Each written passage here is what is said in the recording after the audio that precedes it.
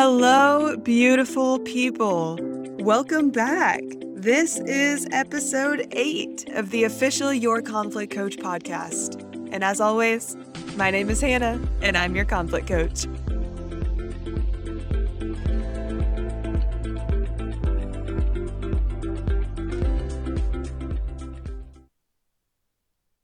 So, this episode, like last week, released a couple days later than my episodes had been releasing. I've been releasing them Sunday nights, so they would be ready for everyone's week on Monday mornings.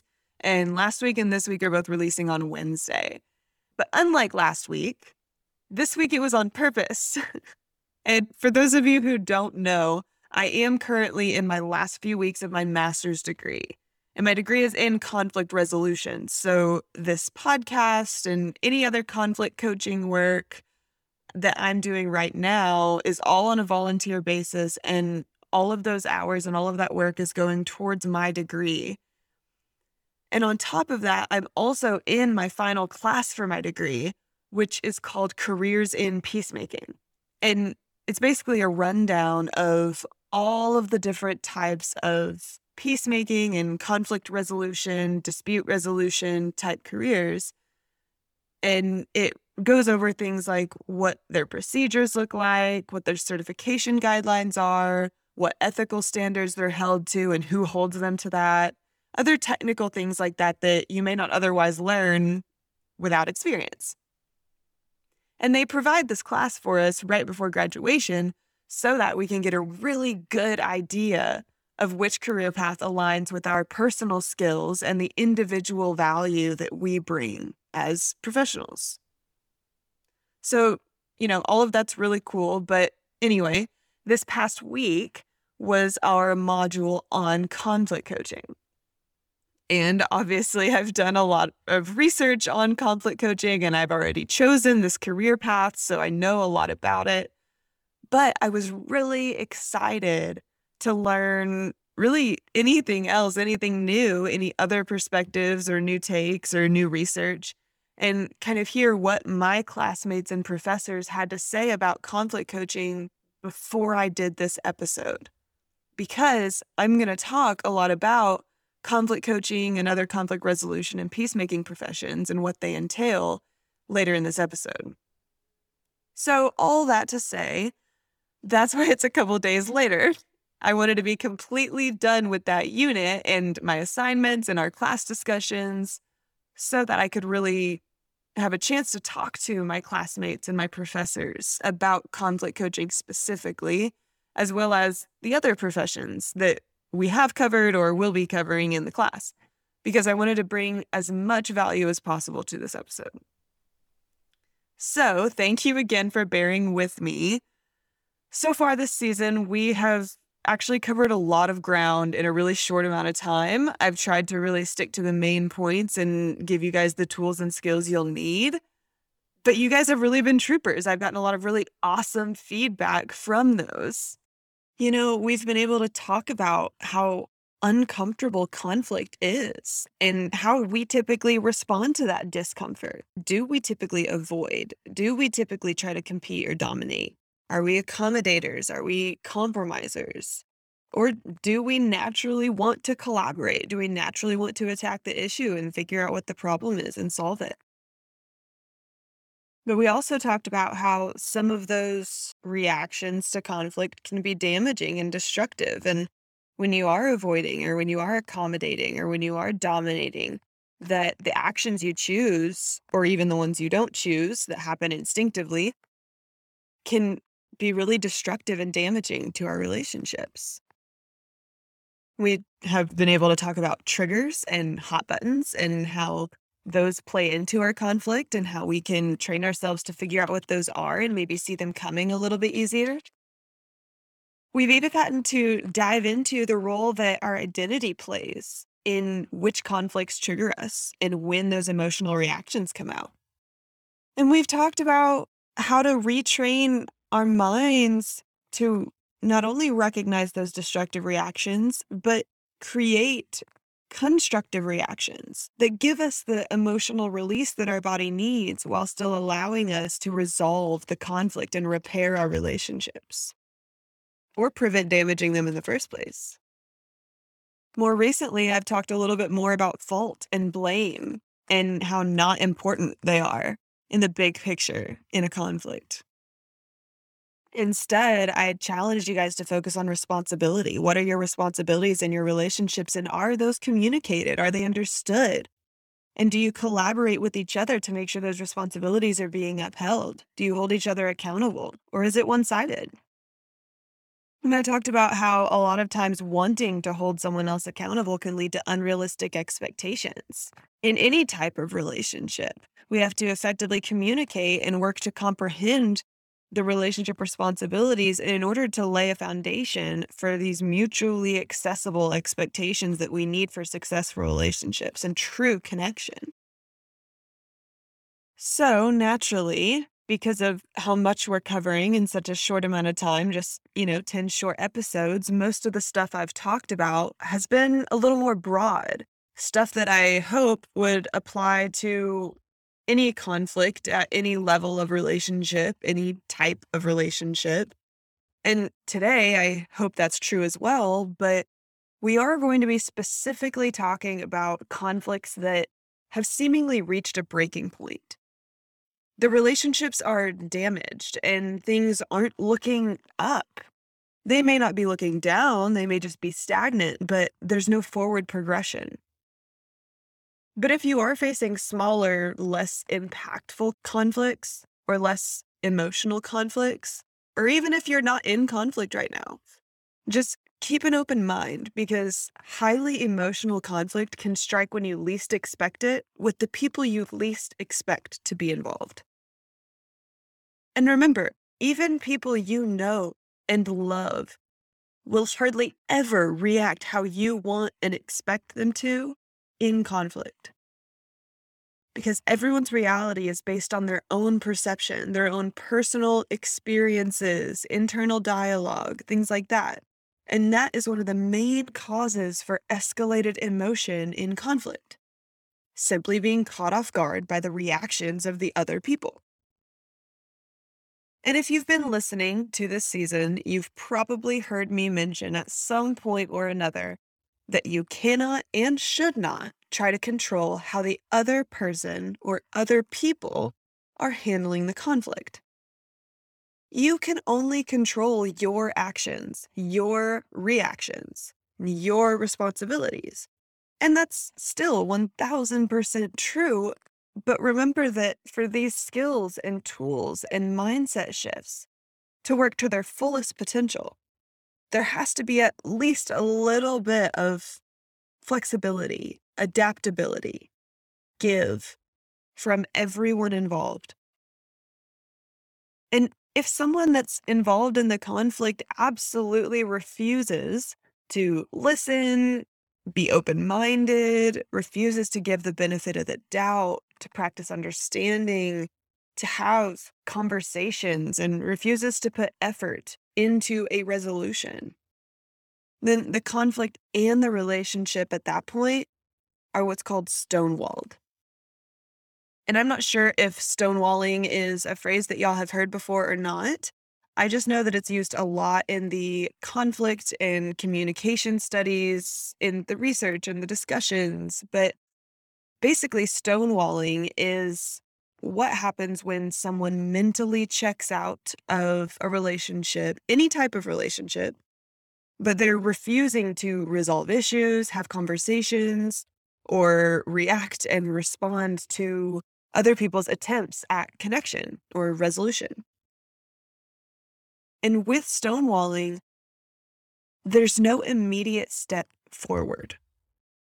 You can eventually get to the forward point you want to be at, but you can't walk through a stone wall. Once that wall is built, if you want to get to the other side, you either have to break it down or try a different route. And breaking it down takes effort. A lot of times it's so much easier on paper to try a different route, but leaving that relationship or leaving that person you're in conflict with, just walking away from that may not always be an option and may not always be a viable option. So to break down that stone wall, you have to figure out stuff about the wall. What is the wall made of? How was it built? From there, you can determine where it's probably willing to be vulnerable, right? Where it's willing to give a little. Then you know where to start in the breaking down process, but it's too strong for one person to do it themselves. So everyone that's stuck at that stone wall has to put in effort in breaking it down. And not to mention, you have to break it down carefully. If you go straight for a vulnerable spot in that wall and just start swinging, and pieces of the wall start crumbling and flying off, you take the chance of hurting the people around you and yourself. You have to know which tools to use and who brings what skills to the table. And to break down that stone wall effectively with minimal damage, you have to be able to collaborate with the other people involved.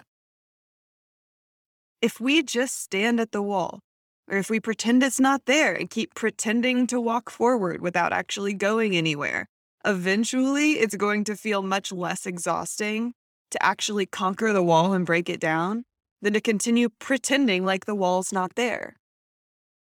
But some people never reach that point. And the hard truth is that at the end of the day, someone is going to have to initiate. Someone is going to have to say, hey, I think we should break down this wall.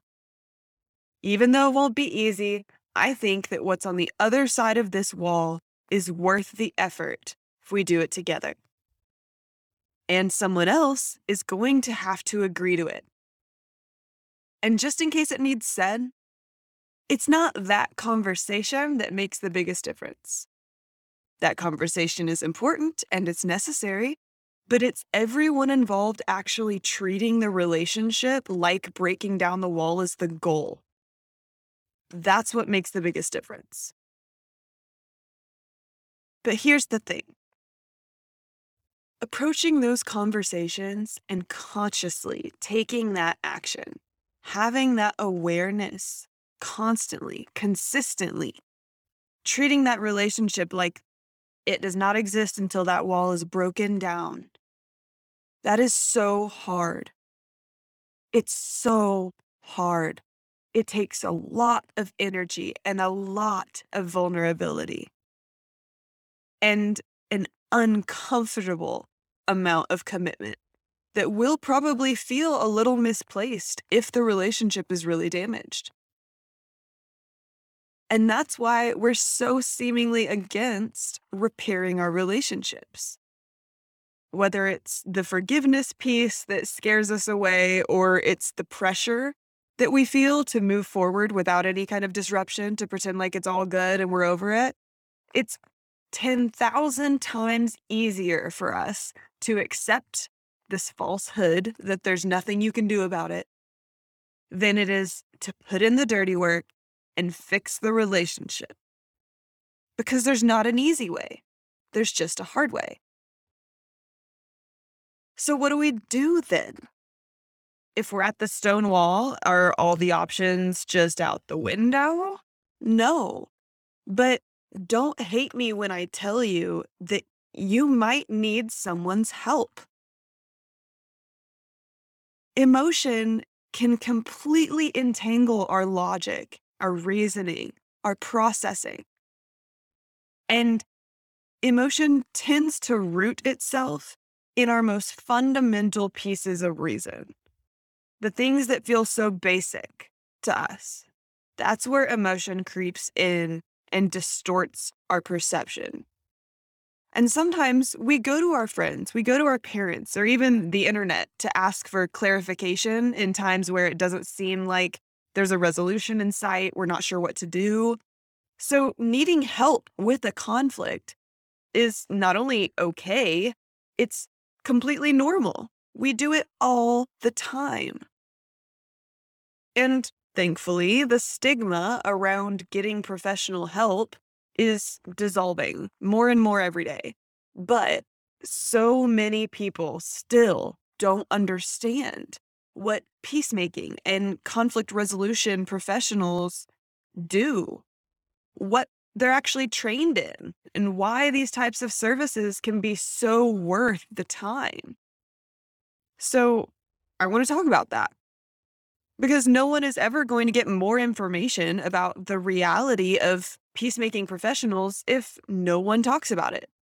So, let's talk about it. And obviously, yes, I'm going to talk about conflict coaching, mainly because when people see my account or when I talk to people about my career path or when they listen to my podcast, most people's first question is just, what is conflict coaching? And that's a super fair question. So that's why I'm going to talk about it. It's super new compared to other conflict resolution and peacemaking professions, and it kind of bridges some gaps in professional help that I think are super important and really needed bridged. So I'm going to talk about some existing options that y'all have likely heard of before, and then explain the role that conflict coaching plays, therefore the role that I hopefully will play in the professional conflict resolution and peacemaking arena.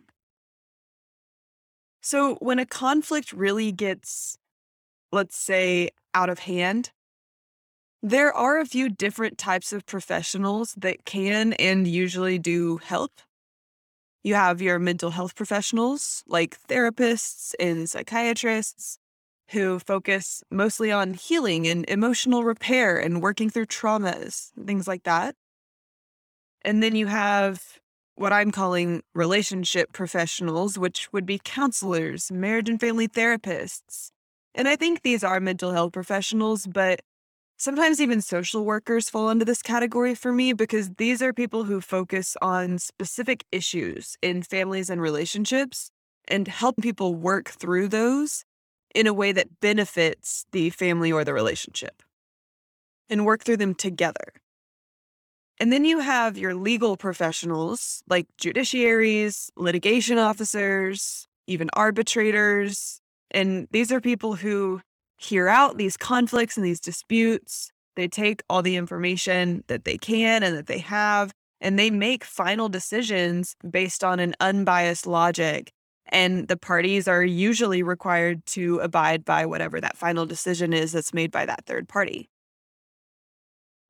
But then you have peacemaking professions like mediators and conflict coaches who focus on conflict resolution as well as emotion management and the development of relational skills and providing healthy conflict resolution tools that can change the way people approach conflict day to day. And specifically with mediation, there's a lot of misconceptions because a lot of people have heard of mediation, but I think most people would assume that mediators are legal professionals. And I'm assuming this is because the court will sometimes order a mediation if they think it'll be beneficial.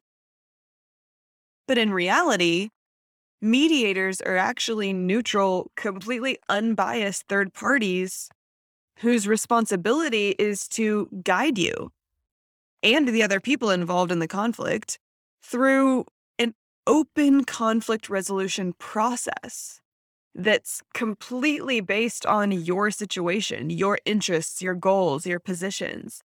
And typically, a mediation is the party's chance to collaborate and find a solution that works for everyone involved with the guidance of a trained peacemaking professional. And that could be a really beneficial opportunity for so many conflicts and so many relationships. But people never even consider mediation because of the stigmas or the misconceptions, or even just having no idea what to expect. And conflict coaching, like mediation, encourages people to confront their conflicts in a constructive way and challenge the ways they typically respond to conflict. But unlike mediation, conflict coaches work one-on-one with individuals to not only work through the resolution process, which they do, but they also break down how the conflict is affecting their life and why, and what tools and skills that person will need to turn those negative effects into growth and stronger relationships. And conflict coaching allows the participant to approach resolution at whatever pace they're most comfortable while still pushing them towards those productive mindset shifts. And personally, I want to be able to help people not only work through their conflicts that are plaguing their life, but also teach them those skills and provide them with tools that they can use to rebuild the foundation for how they approach conflict in the future. And hopefully save and preserve some relationships. So let's circle back a little bit. At the beginning of this episode, I said that when you face a stone wall, when you're in a conflict and the relationship or the conflict is stonewalled, there's no moving forward. You either have to break it down or try a different route. And I've talked a lot now about how to break down that wall. And at this point, we've only got 2 episodes left in the season. And I hope that I have provided a ton of information, skills, and tools for conflict resolution and approaching relationships that need repair. And that's my passion. And 95% of the time, that's what I'm going to advocate for, breaking down that wall. But here's what I'll say about leaving the stone wall as it is and trying a different route instead. If the other person or people involved are refusing to help you break down that wall, leave them there to either figure it out or keep doing nothing and move forward with the people who would have helped you. And if you don't know which people in your life would help you break down that wall, or if you're consistently being stonewalled, then you're not learning enough from your conflicts. You can't control them. You can only control you. And your goal should always be to move forward. And if they can't keep up, leave them there.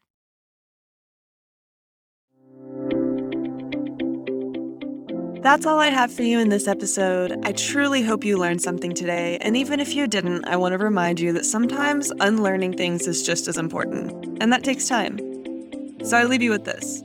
What's one thing you can start to do better today? As always, you can find me on Instagram, Facebook, and TikTok at Your Conflict Coach with 2 H's. You can also email me at yourconflictcoach with 2 H's at gmail.com.